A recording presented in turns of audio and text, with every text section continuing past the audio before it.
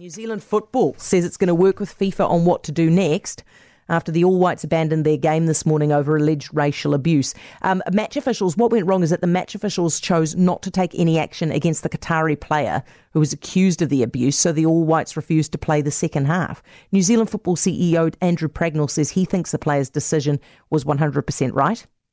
I'm really proud that we had a group of players who took a leadership position on this, and it made a global statement. And it's an area, as an organisation, and I'm sure as a playing group, we want to continue to contribute to.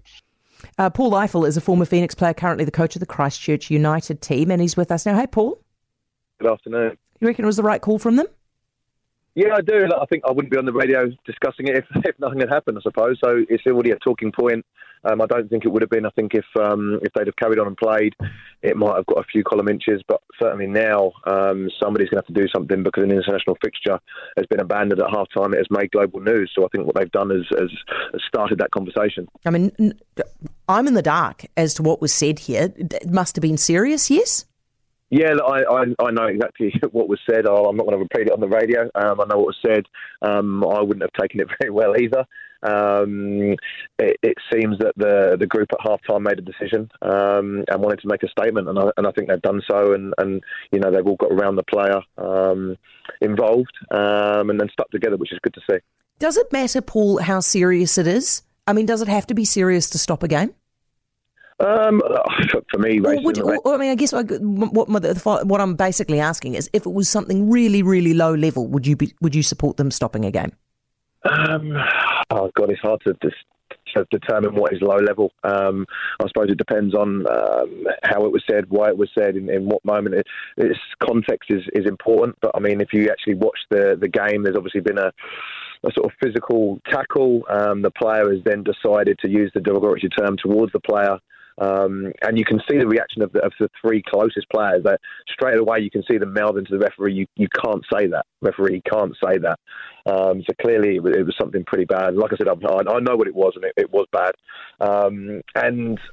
Yeah, look, I've been in the position before on the pitch, and I think you get accustomed to nothing being done. The referee said he didn't hear anything, and normally it will be play on. And there were times when I would have liked to have made a stand. But what else Paul, what else can the ref do? Is it the right call from the ref? It's the right call from the ref if he didn't hear anything, for sure. He can't do anything. It's just a he said, she said situation, so it is difficult. But so what do we do? Do we get the lip readers in? I think you get the lip readers in. I think there'd be an investigation. I've seen it on a pitch before I've had it on a pitch before where an opposing manager has apologised to me afterwards because he knew what was said. There'll be people on his own team that will know what's been said. What's going on with football that it's got such a racism problem? I don't think it's football at all. I think it's society today, unfortunately. But no other sport seems to have these problems. Oh, rugby certainly has the problems. I speak to enough rugby people to know that they have the similar problems. Is that right? Yeah, there's problems all around society. I don't think it's just a football problem at all. I think it's a societal problem, unfortunately. And it's not just this country.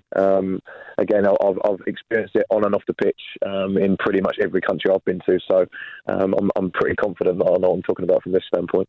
Okay, now, I mean, obviously, the reason that you can throw this particular match is because it's a friendly, but what would you do in a situation where it was actually a match that counted? But I'd like to think they would do the same. People will say, that was only a friendly, it's easy to do. All those players want to play in international games, trust me. It's an honour to represent your country, so it won't have been done lightly at all. And hopefully this is the last time. Hopefully they're not in a situation where they have to do it again. We shouldn't be talking about the next time. This should be enough for FIFA to make a decision on what happens next.